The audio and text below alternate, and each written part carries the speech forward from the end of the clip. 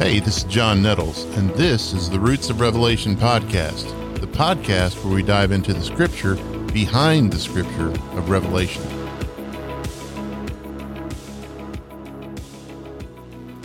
Hey, welcome back to episode 15. As you know, what we've been doing the last couple of episodes is I've been giving a high-level overview of the book of Revelation, the whole book. And the hope is that just kind of give a 60,000 foot view. And then in later episodes, we can drill down a little more.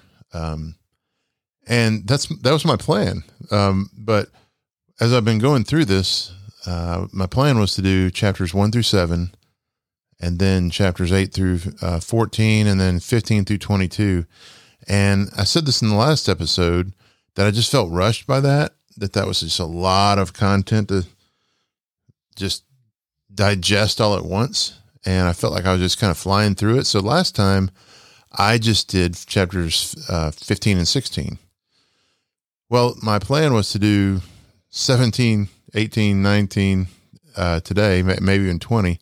And I just thought, you know what? I'm just going to drill down a little more and just do chapter 17 today. So hopefully that's okay. But that's what we're doing. So today is about, it's called the heading in my Bible is called The Great Prostitute and the Beast. And I think this one is, I don't know. I see a lot of what's going on in the world today in this chapter. Now, I realize that there are different viewpoints, whether a historical look at the Revelation or a futuristic, whatever viewpoint. But however we interpret it, I still see echoes of this going on in the modern world, in our world we live in right now. So this chapter has some symbolism, and let's just kind of get started in breaking it down a little bit. Then one of the 7 angels who had the 7 bowls came and said to me, "Come, I will show you the judgment of the great prostitute, who is seated on many waters." And so it's really interesting I know we haven't gotten to chapter 21 yet, but in chapter 21, it says, "Come, I will show you the bride of Christ." So Christ has a bride, and the bride is the church. That's the symbolically is the church. So the church, the bride, is arrayed in white, pure clothing, and the bride you're going to see is, or the prostitute. Satan and the beast have a prostitute instead of a bride, and that she's dressed in a manner that's a lot more worldly. So it's already contrasting God with the satanic forces here. So if you remember, there's God the Father, God the Son, Jesus, and the Holy Spirit. You also have the Satan, and you have the beast, and you have the great prostitute who's called Babylon. So, and you have false prophets. So Satan in a weird, twisted way seems to mimic what God's doing. Instead of the Father, you have the dragon. Instead of Holy Spirit, you have a false prophet. Instead of the Son, you have the beast, I guess. But weird, twisted way of mimicking. And the bride of Christ is contrasted to the great prostitute of Babylon. So anyway, I think it makes those contrasts for a reason. And it said she's seated on many waters, kind of like almost like it's a worldwide thing. And, it's called Babylon the Great Prostitute, Babylon the Great. I mean, is this the city of Babylon? Is it Rome? Is it modern countries? Is it maybe in some ways our society now? I don't know. I won't try to profess that, but certainly I think some of those have these, not qualities, but characteristics is a better way to say it. So just think about it from that point of view. Maybe not just nail it down exactly what the entity is called that is symbolized by the great prostitute of Babylon, but just see if some of these kind of ring true about our society now. The kings of the earth have committed sexual immorality with her, and a lot of times you'll see sexual immorality and spiritual infidelity kind of intertwined. So there could be just spiritual infidelity with you think about many times throughout the Old Testament, God was upset with the nation of Israel because Israel was supposed to be faithful to him, and he felt that it wasn't. It wasn't. So he took that as almost like infidelity because it's spiritual infidelity. And the same concept here. So it says the dwellers on the earth have become drunk. And it said, he carried me away in the spirit to the wilderness, and I saw a woman sitting on a scarlet beast. And again, this is another, in chapter 21, it says when he sees the bride of Christ, the church, he's carried away in the spirit.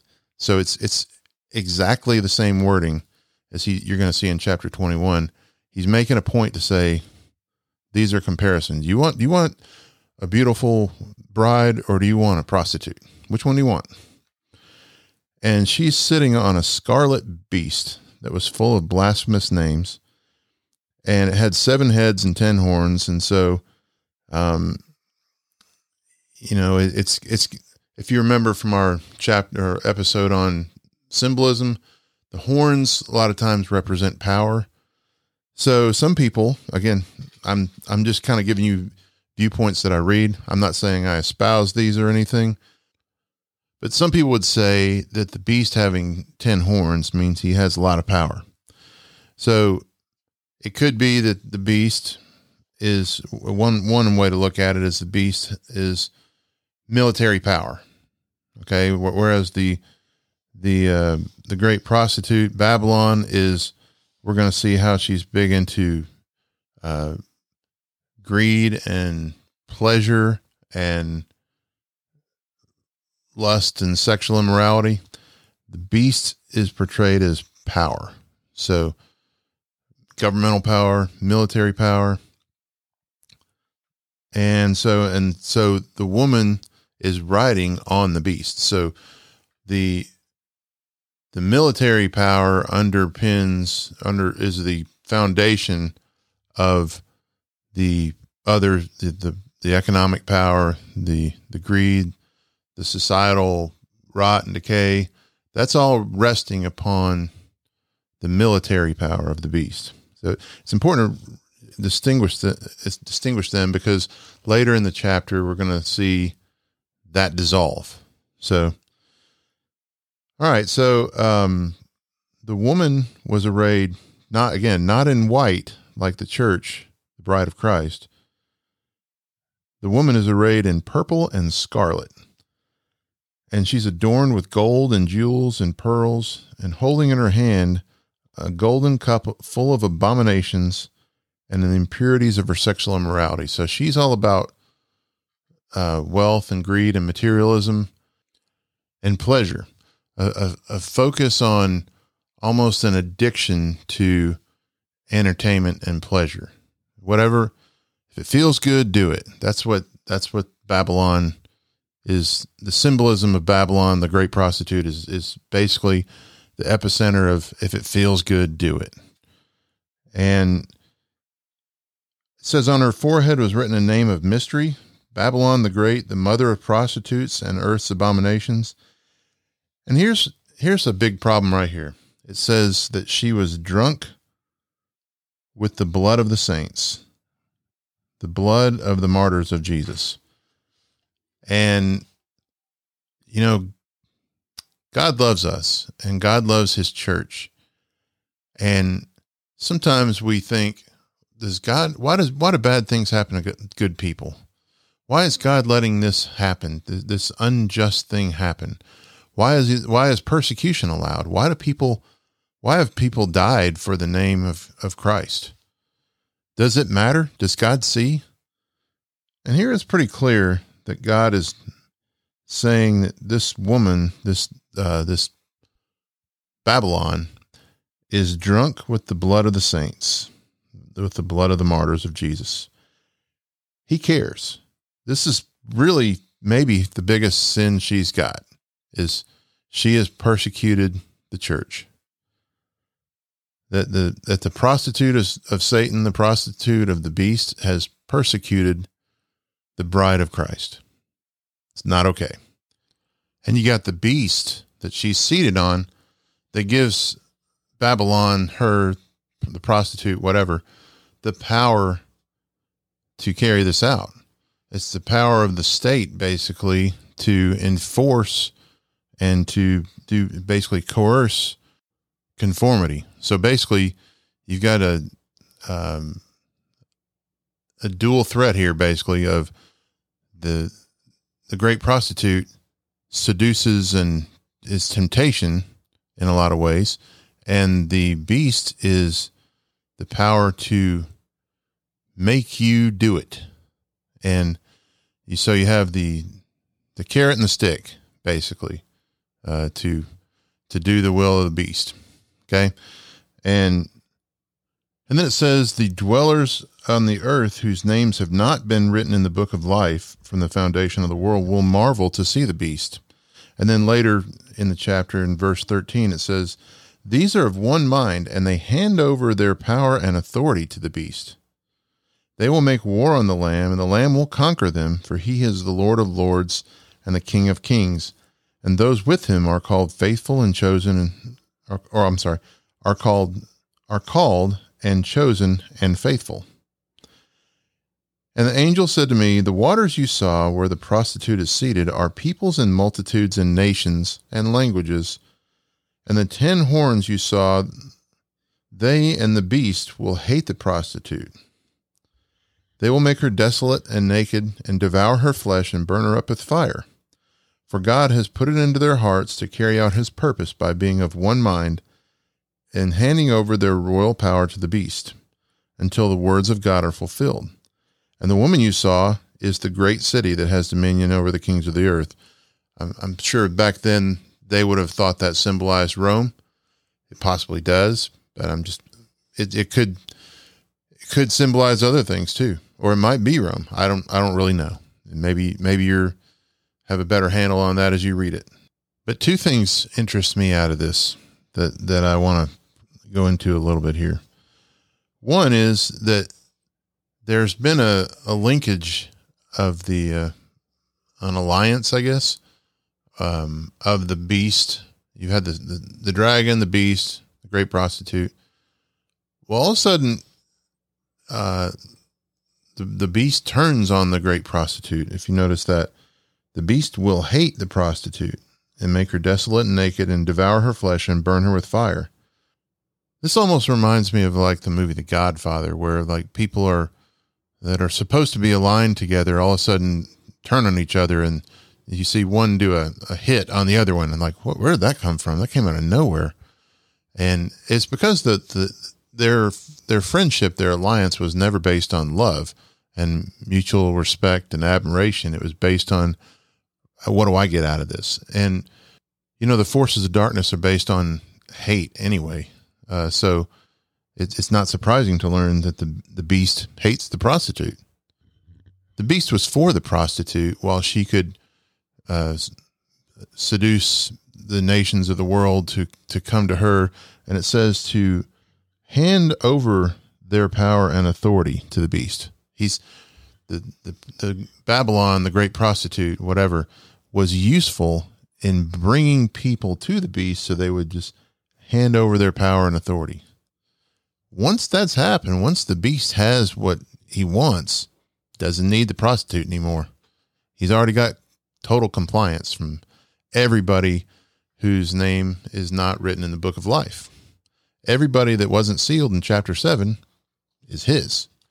Lock, stock, and barrel now. And so he doesn't need to seduce and tempt anymore. He can just use the power of the gun. He doesn't need to knock on the door. He can kick it in because he's got the governmental and military power to carry that out. It's a scary thought. So, as you know, if you've listen to this podcast, especially the first episode, my purpose is not to play Nostradamus and to lay out all mysteries before you, because I just don't. I'm not a trained academic scholar that proclaims to know all these things. Okay, so is Babylon, is the prostitute, is that a person? Is it? I think it's more likely it's symbolizing an entity. Is that supposed to be Rome? Is it Babylon? Is it lots of different countries? Does it have to do with our own society? I can't say for sure, and I don't know, but does it, again, I said this a little while ago, does any of this ring true? If what we're after here is not to know every nook and cranny of what's going to happen, but just to try to find more about the nature of Christ, to get to know God a little bit better every day, to know what he likes and doesn't like, isn't that what we're really after here? We're never going to really understand all of Revelation, let's be honest. But we can use it, like the rest of the Bible, to understand God and his purposes a little bit better. So let's just walk through this and see how, if any of this applies to us today. Do we in our society recognize any form of casting off of God, or basically of godlessness? Is God welcome in our society? Or is he not welcome? Have we made a God out of entertainment and sensual pleasure and lust and greed? Does that ring true at all about our society? Are there persecutions of Christians going on today? Let's not forget. There certainly in countries like Nigeria and Syria, Afghanistan, Iran, China, is real violent persecution of Christians. Okay. But in our own society, in Western society, can you be canceled? Could you suffer economic harm from losing a job, not getting a job, losing a customer, being fined or sued simply by saying the word of God out loud in the wrong place, the wrong time? I think the answer for many would be yes. That's a possibility. Do you see people around you that marvel at what the power of the state could do for good in their minds if we just gave it more power? What about, do you see people that marvel at the entertainment industry? I love college and pro football, but could we make an idol out of one of the stars in the NFL? Yeah, I think we could. And when we see certain approved forms of speech that are promoted by the stars, by celebrities, by the entertainment industry, by educational system, by our government, by anything, when those all start lining up and saying these things are approved and these things are not, and they're all saying the same thing, does that remind you of people handing over their power and authority to the beast? Are we willingly becoming of one mind that gives up our authority and power to all these entities that we talked about, governmental, industries, corporations, educational system, that are all starting to kind of say the same thing? Are we willingly giving up our power and authority because of our addiction to materialism, greed, lust, power, wanting to be entertained? And basically, ask yourself, is our society marveling at the beast? And where does it all go eventually? Well, apparently it goes to where once we've given all of our power and authority and the right to think and to speak, once we've given that all away to the beast, well, the beast won't need the power of temptation anymore. And so you get things like you have in a totalitarian state where your choice is to comply or die. That's where that leads. And so that sounds kind of like a bummer, right? Except for this fact. In verse 14, it says, "They will make war on the Lamb, and the Lamb will conquer them, for he is Lord of lords and King of kings. And those with him are called and chosen and faithful." Sometimes this world can seem kind of like, where are we headed and what's going on? Is this going to continue to get worse and worse and worse and worse? And I don't know times, and I don't know dates, and I don't know if this happens 20 minutes from now or 2,000 years from now, but I can tell you this, that the Lamb wins. You're on the right side. If you're following Jesus, if you love the Lord, you're on the winning side. It doesn't feel like it, does it? But you are. Day by day, news article by news article, bad news after bad news, you feel like we're outnumbered, we're outmatched. This is all just going downhill. But it's not. And I want you to keep your head up. My dad used to say, chin up, chest out. And one of my mentors, Dr. Logan Gerald Folks, who we call Brother Folks, was just one of the great men in my life. And he used to say, remember who you are and whose you are. And as the world tries to realign your identity and what you think and control what you think, say, and do, remember who you are and whose you are. You are a child of God. If you've accepted Christ, you are already victorious. You're not victorious later. You are victorious now. And you're on the winning side. And as we discussed in a couple other chapters back, this is a call for patient endurance. Stay with it. You are on the right side. Stay faithful and true to the Lord. It's going to be worth it. And that's the close of today's episode. So I hope you'll come back for episode 16. And I want to put in this plug too. If there's my website for Revelation, Roots of Revelation, is at www.rootsofrevelation.com. And it's good for you to know that, just in case at some point, if this podcast is no longer welcome on one of the areas you're listening to it, perhaps you can then go to www.rootsofrevelation.com and listen to it at least there. I don't expect that to happen, but it's good for you to know www.rootsofrevelation.com. And I'd love it if you wouldn't mind, just kind of leave some comments, so I feel like I'm not talking into the ether. I'd love to hear what your thoughts are on the podcast, on certain episodes, and it's okay if you disagree, because there's a lot of stuff I'm probably wrong about, but there may be some things you agree with too. And anyway, I just love to interact with you on there. If you can hit the comments section below each episode. I think you can do that on each of like Apple and Spotify as well. But and you might leave a review there if you don't mind, because that would help other people find this podcast if we get good ratings going. So anyway, I'd love to interact with you and hear your viewpoint at some point. But between now and then, know that God loves you and know that God's team wins. Have a great day.